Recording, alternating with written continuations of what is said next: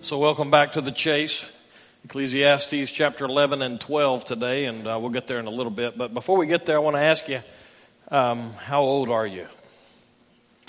It's interesting this morning, my discussions, it came up more than once where more than one of you came up to me and said, I'm sure feeling old today, or, I'm getting old, and so how old are you exactly? My dad used to say, this is another one of those old earthy kind of truths that my dad used to use to teach me and my brother some stuff. And he used to say this. When he would say it, I would think, that's dumb. If you live long enough, you're going to get old. And doesn't that sound dumb? If it doesn't, then just say so and we'll be done here, because my whole sermon's built around that. That sounds dumb. It's like one of those things that's so obvious that surely there's more to it. And as I got older, I figured out there was more to it than what he was telling me. I pulled a secret experiment on y'all this week. How many of you have me as a friend on Facebook? I know I wouldn't want to admit that in public either if I were you, but I pulled a switch on you this week, and early in the week I put a picture of me and Teresa when we were 4 years old or so, seems like. It was our engagement picture. And so that was in 1900, none of your business. And I've been intrigued with the comments that I've gotten all week long from that. Okay? Y'all are not nice. That's all I got to say. All right? I get comments like, wow, she looks the same. And then you say about me, who was that guy with her? This is what 30 years of ministry will do to you, okay? Just for the record. It's been interesting to watch y'all talk about me getting old, and kind of comes back to me what my dad says. If you live long enough, you're going to get old. And so I pulled another deal this week. We had the opportunity, me and my wife and Brian and Spencer and Teresa Matthews went to a conference, Christian leadership conference in Dallas, or in the Dallas area. And it was Wednesday, Thursday, and Friday. And so we stayed at a hotel in Addison, I think it was. And it's one of those hotels where they give you free breakfast. Free breakfast. Usually you get what you pay for on that kind of breakfast. And in this case, we got to share a very small room about the size of our sound booth back there with 700 other Christians trying to go to this leadership conference. And so we're crowded in there, and it's a struggle for the staff to keep up with the supplies. And so, I like to kind of be nice to the people who wait on you at times like that because, bless their hearts, they're working hard, and we're standing there expecting service. And it's not even a restaurant that we're expecting service, and it gets a little testy sometimes. And so on this one particular case, I was talking to this lady who was trying to keep the juice machine stocked up. And I said something to the effect like, wow, it's a busy morning. And she said, oh, honey, I'm tired. And I said, yeah, well, you ought to be my age. You ought to be my age. You'd really be tired. And she looked at me, and here's what she said. Honey, we're both old. And I thought, that's not right. You're supposed to say to me, you're not old. She didn't say that.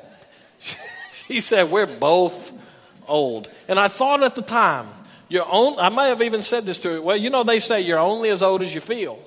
And then I think immediately on the heels of that, surely I haven't lived that long and not been aware of it, because I feel old today. I want to take that whole concept and let's kind of lay it in front of ourselves here today, and let's kind of explore it together.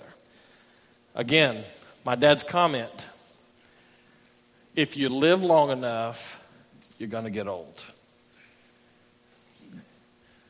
So how old are you? One of the realities in life for us is that no matter of what stage of life we're in, God has a word for us. He's got something to say about your situation wherever you are today. So I'm looking across this room, and I'm seeing that I'm older than most of you, I think. And that's okay. Because you may be in a 20-year-old body and be 65 years old. How old are you? And wherever you are in that mix, God has a specific piece of information for you that'll help you. So let's look at this passage together. First Corinthians. That's a whole nother series. Ecclesiastes chapter 11.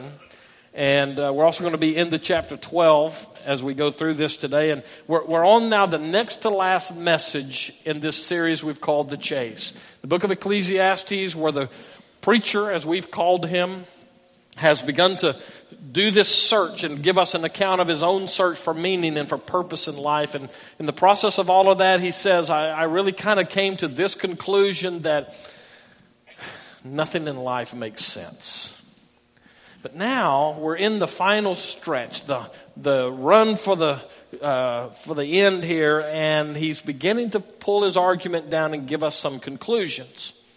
And so we have today, and then we have 2 weeks from today. By the way, next week is Mother's Day. Guys, there's your public service announcement for the day. Next week, because it's Mother's Day, moms get a day off, and I'm going to talk to the dads tomorrow and the kids. Next week. And then on Father's Day, we'll get the moms and the kids. Kids get no day because every day is Kids' Day. Okay, so let's look at this passage today. The next to last message in The Chase, where he begins to boil it down and give us some answers. And here's what he has to say. Chapter 11, beginning in verse 7. Light is sweet, and it is pleasant for the eyes to see the sun. So if a person lives many years, let him rejoice in them all, but let him remember that the days of darkness will be many. All that comes is vanity. Now I want to stop, actually. I want to step back from that. We're going to come back to it in a couple of minutes. But I want to take you back almost 2 years now. That was before some of you started coming to church here, and just almost 2 years ago now is when Teresa and I came and became your pastor here. And one of the first studies that I did with us on a Sunday night was a very intentional step on my part to help you have the tools you need to do personal Bible study. If you've not figured anything else about me in the last 2 years, I hope you figured out that I don't believe it's a great thing, the modern Christian approach, which says let's hire experts to do our Bible study for us and we'll just sit back here and soak it all in. You need to be a consumer of God's Word. And churches haven't always done a good job in teaching people how to open God's Word and study it without, some person on a video telling us what it says. So from the very beginning, strategically, I tried to sit us down and say, here is one approach to Bible study. You may remember that. It uses an ark as the visual for us. You might visualize the one that's in St. Louis, the great gateway to the west or something like that. I prefer something that communicates better to me. It's a McDonald's arch, but it's just half of it. Okay? Here's the picture.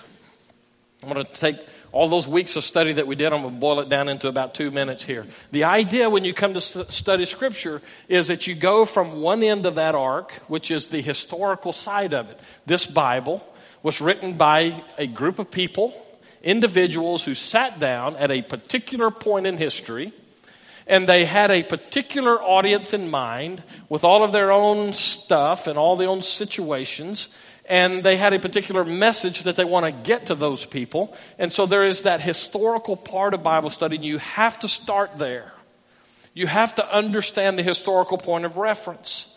But on the other side of the ark is today. And that's the part that says I need to take what Scripture says and I need to apply it to my life today.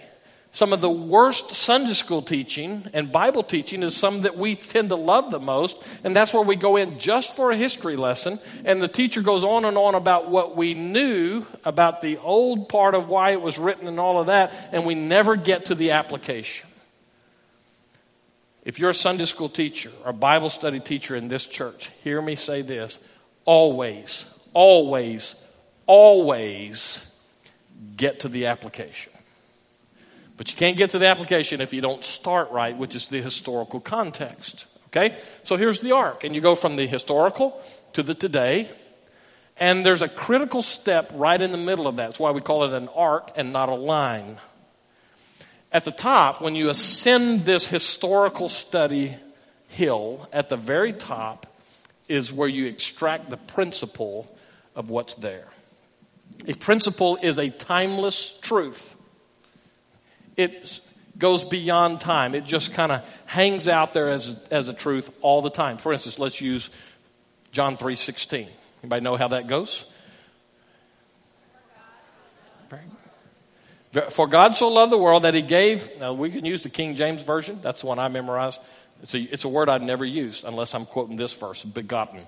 For God so loved the world that he gave his only begotten Son, that whosoever believes in him should not perish, but have everlasting life. The historical of that is the Apostle John sat down to write a letter, and it's some of the deepest, well, I would say it this way. It probably is the deepest philosophy tied in with theology in the Gospels. Now, Paul does some pretty good philosophy himself at other places, but he takes a philosophical bent. That's why you got the whole first chapter of John that would take me 2 years to get through if I was preaching through the first chapter. But his message is to a group of people, you need to know that God loves you. First century recipients. That's the historical. Now, we could go a lot more into detail, but that's the historical. Okay? What's the principle of that? The timeless truth.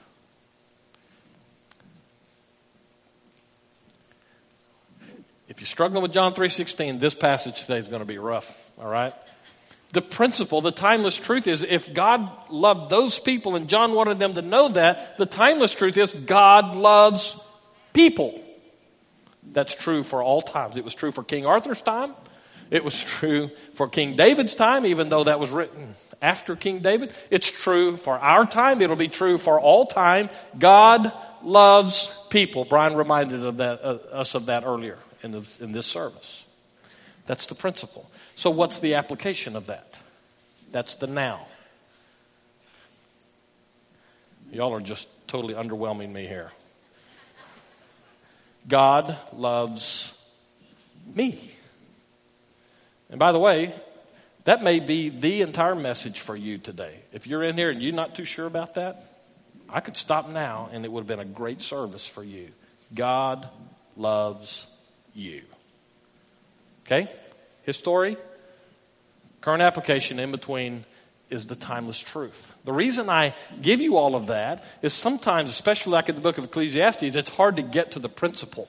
Once you get the timeless truth, you drop right off and application is very easy, but you got to get the timeless truth. And in this case, the writer gives us these timeless truths, 2 of them to be exact. Actually, it's 5 of them, but they're in 2 different places. So let's look at what they are and let's see. Now, I just got through reading verses 7 and 8. I want to come back to verses 7 and 8 because here's where we find the first 2. Verses 7 and 8, here are 3 basic points. Verse 7, he says, light is sweet, and it is pleasant for the eyes to see the sun. Here's the truth. You ready? Clarity enhances life. You a good example of that? Drive down one of these windy backwoods roads tonight and turn your lights off on your car for about 30 seconds at 70 miles an hour. Clarity enhances life. Good illustration of that out of my own life. You see, my children, I talk about them a lot. Last week you got to meet Colin. Colin was an evil child in a number of different ways. Now that you've met him, you understand that, right? Here's the deal. Colin ran with some kids who, well, I'll say it this way. We like to have our kids have their friends over to our house, all right? For a number of reasons. Mainly so we could keep an eye on all of them rather than just ours. But we wanted to know who our kids were hanging out with. And we also know that a lot of kids don't really have good homes to hang out in. And we wanted to be able to share Christian love with all of our friends, our kids' friends, and et cetera. So they come over to the house a lot. And there were some ruffians, some renegades that were part of those groups. And for a while, he hung out with a bunch of guys who rode skateboards and rollerbladed and that kind of stuff.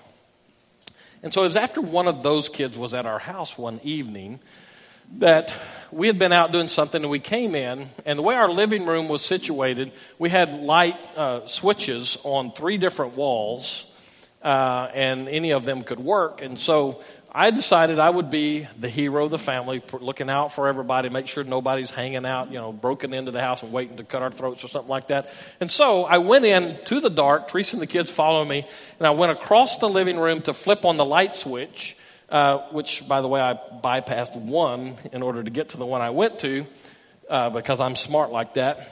And I got to the middle of the room, and at about the time I stepped on that skateboard, one of them flipped on the light behind me. And so what they saw was me go whoop, like this, just like on the cartoons. My feet went over my head, the skateboard went shooting across the living room, and I landed on my back.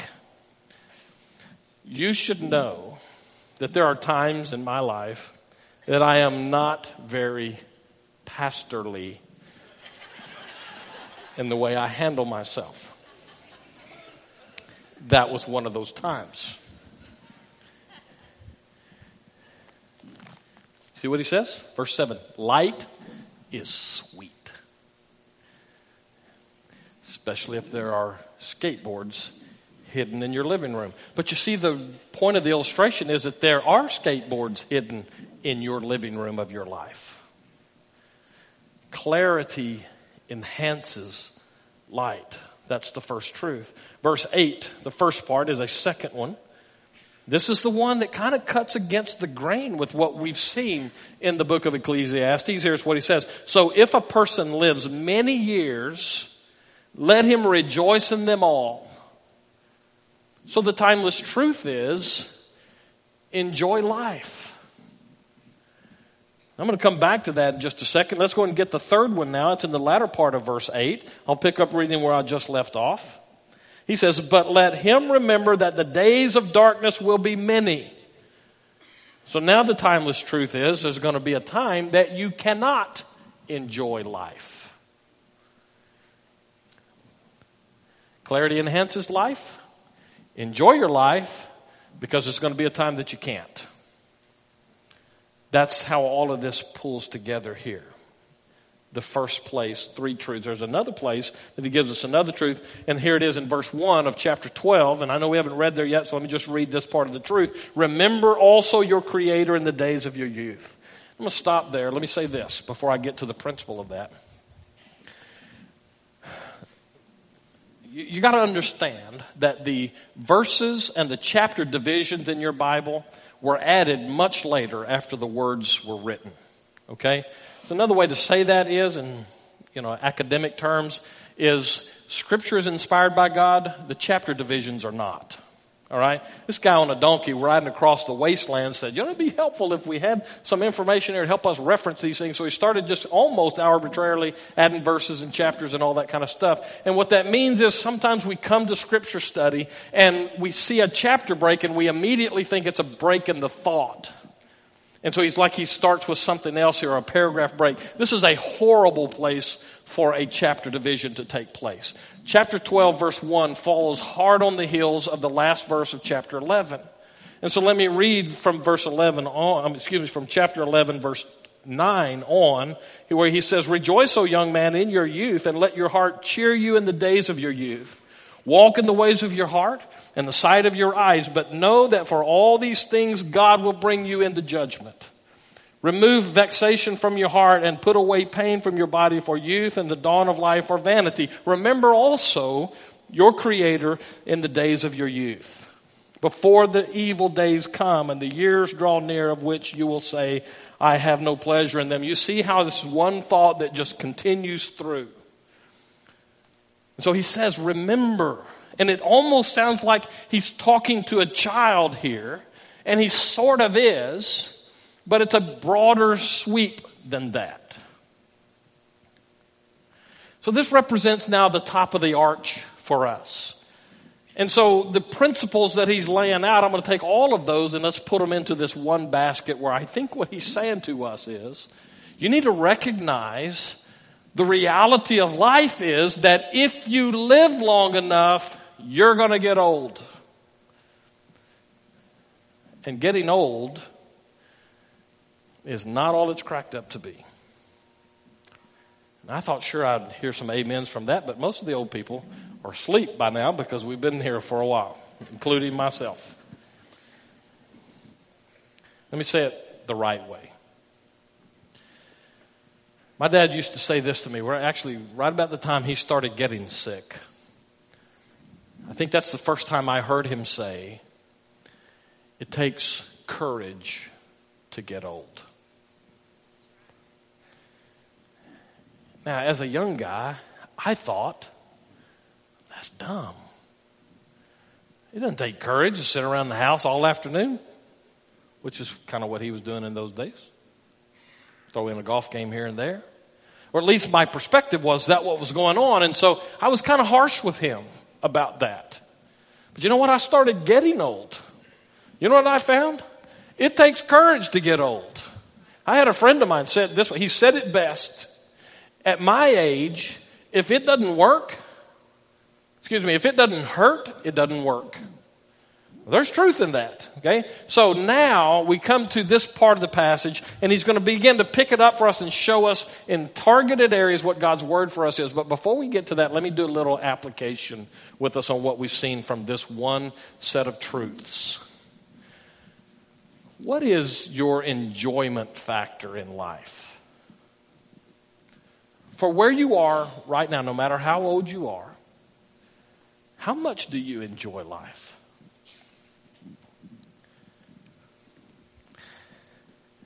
When you woke up this morning, let's take it off of Sunday.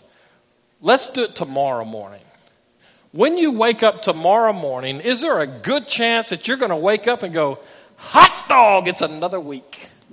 I can't wait to go to school, to go to work, to do whatever. I tell you what, I'm sitting there and I'm already thinking, man, tomorrow's Monday.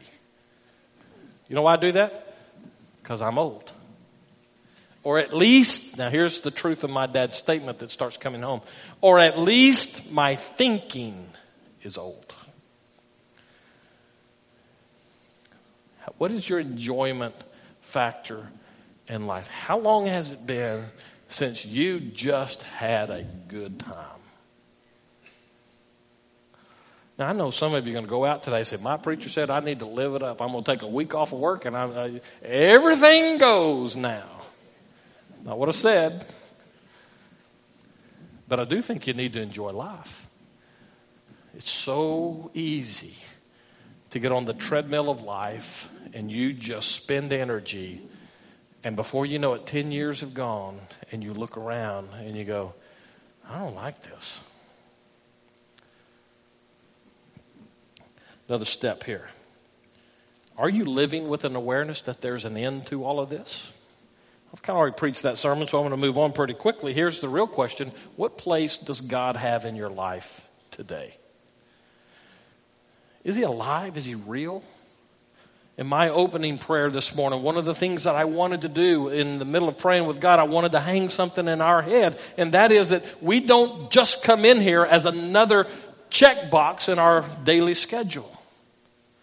God is God. Or at least he needs to be.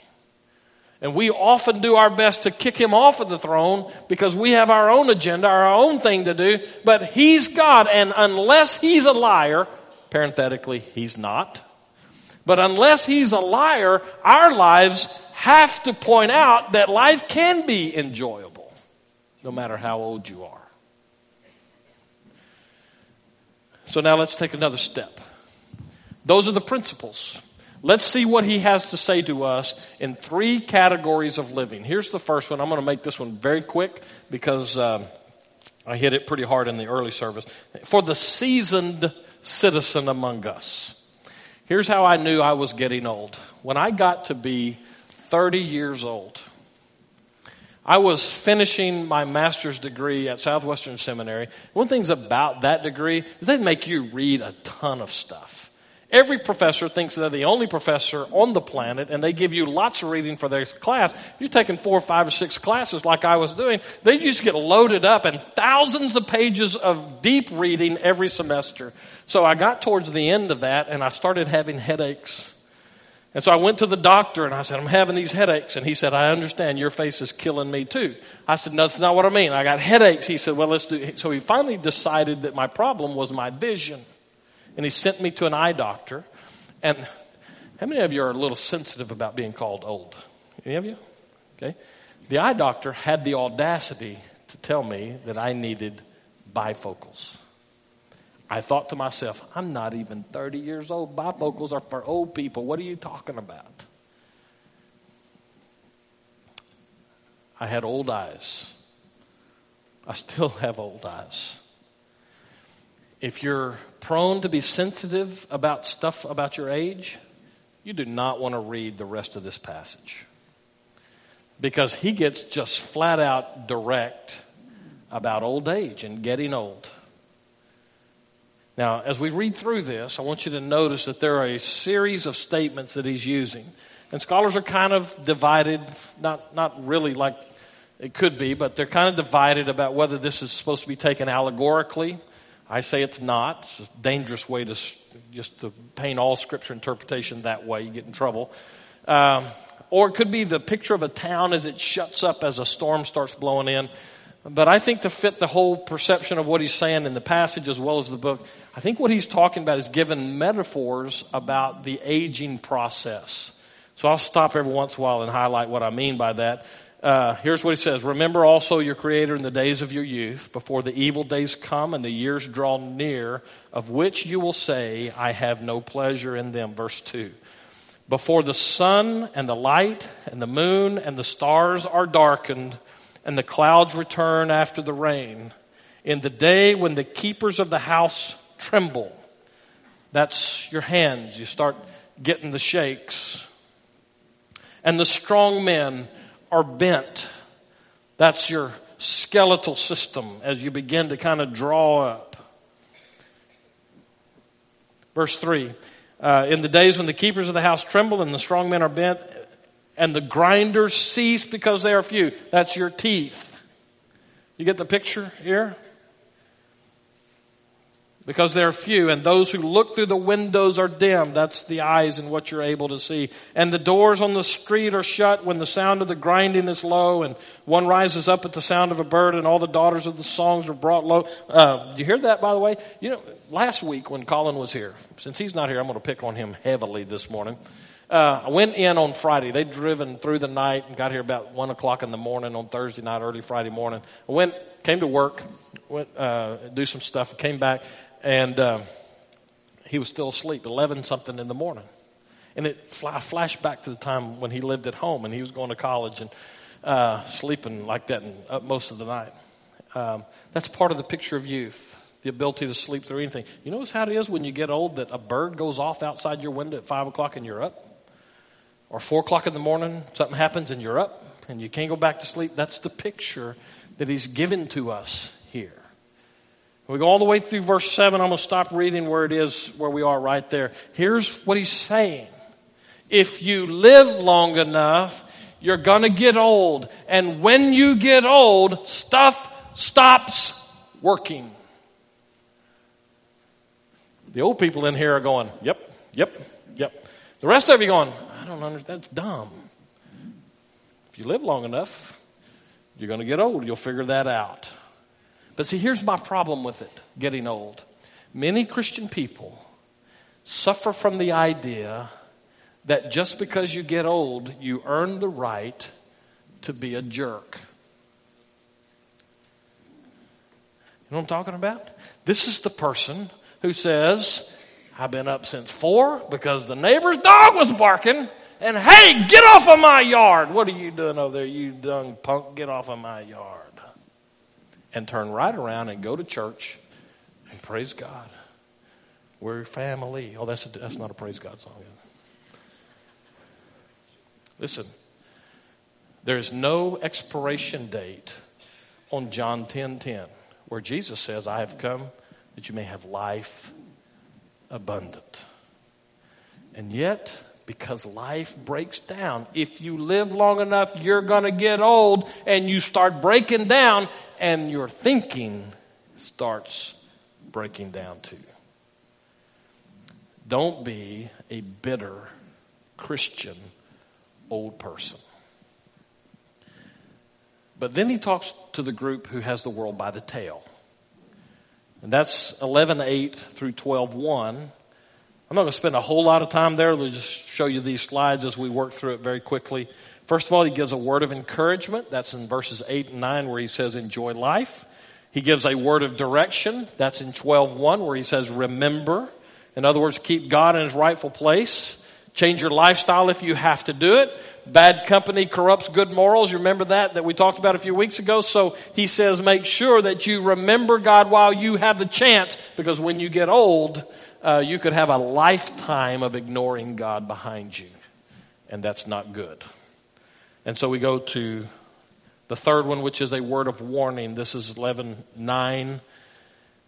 And I'm going to jump on now to the last set because this is part I wanted to really hammer down before we go today. He talks to the seasoned citizens. He talks to those who have the world by the tail. That's the younger set. And then he talks to those of us who are in between. 11:10 says, remove vexation from your heart and put away pain from your body, for youth and the dawn of life are vanity. How should one remove vexation from their heart? I think what he's saying is you need to make the most of the time that you have. Now, he's been saying to us all through this process, don't go chasing stuff that is sure not to deliver what you need in life. So, make the most of the time that you have. These, by the way, for this set in the middle, these are your peak earning years. These are your peak productivity years. They're your peak influence years. Psychological studies show that. Sociological studies show that to be true. These are the days for you. And this is most of us in here this morning. But the reality is true. You live long enough and you'll get old. You'll get out of those peak years. And it'll be too late to go back and try to recapture productivity and those kind of things that we just got through talking about. So he says here, be careful how you invest yourself. These are the days to make good decisions on how you're going to spend your life, how you're going to earn a living, what kind of contribution you're going to make to God's kingdom and to this world. But I need to say something to the parents. These are the days when you look down that aisle or across the room, if your kids are a little bit older, and you see those sweet little cherub faces of those little angels that God has placed in your care. These are the days that you have with them. And if you live long enough, you're going to get old, and they're going to get old, and they're going to move away. Great illustration was given to us this week at that conference. A guy got up, and he talked about the time of influence a parent has with their kids. And I'm going to take it just from a teenage perspective. Parents, do you realize, if my math is right, which it might not be, I can decline a verb like nobody's business, but math gets a little shaky for me. If I did math right, from the age your child is 13 until they turn 18, you have 260 weeks to influence them. And this guy used the illustration where he had a jar and marbles in the jar, and he had the number of marbles it would take to take a kid all the way to the time they turn 18 and out on their own. And when a week goes by, you just pull a marble out and throw it away because it's gone. You as a parent have a limited amount of time to influence your kids. And so you teach them towards 12:1. Remember your Creator in the days of your youth. And if you're locked up on a search, on a chase for your own meaning in life, what in the world are you teaching them? See, we've got some real problems in our world today at this point. We have marriages that are so focused on their kids that the marriage itself is unhealthy. That is bound to create unhealthy children. One of the problems that I see on an ongoing basis, and has been so for years, is that many parents use their children as a surrogate spouse. You know what that means? It means I'm not getting along with my husband or my wife so much, so I'm going to just lock on emotionally to my child and put them in a position God never intended them to be. What happens when that occurs is we begin to co-opt our children to be our advocates in the wars that go on between spouses. And so we start trying to pull the kid to my side, because after all, you know your father is a sorry, no good jerk. Kids can't hear that and not be affected by it. What are you teaching your children about remembering their Creator? So many things that we put on our children, we force them into a maturity that they're not ready to have. By all means, please, parents, let your children be children and train them up in the way they should go. Now, I didn't think I'd get an amen out of that, but it's a good place for one, so I'll say it. Amen, preacher, bring it. We're raising generations of kids who seem to have lost a connection point with the holiness of God. And parents, put it on the preacher and on the different ministers on staff. Do something with my kids. It's not my job. Do something with your kids. It's your job. I'll write more about that in my blog this week, as you've already seen some of you. Here's the point. The writer of Ecclesiastes, in coming to his final conclusion, stops long enough to say, if you live long enough, you're going to get old, which means seize the day, because this is all you really have.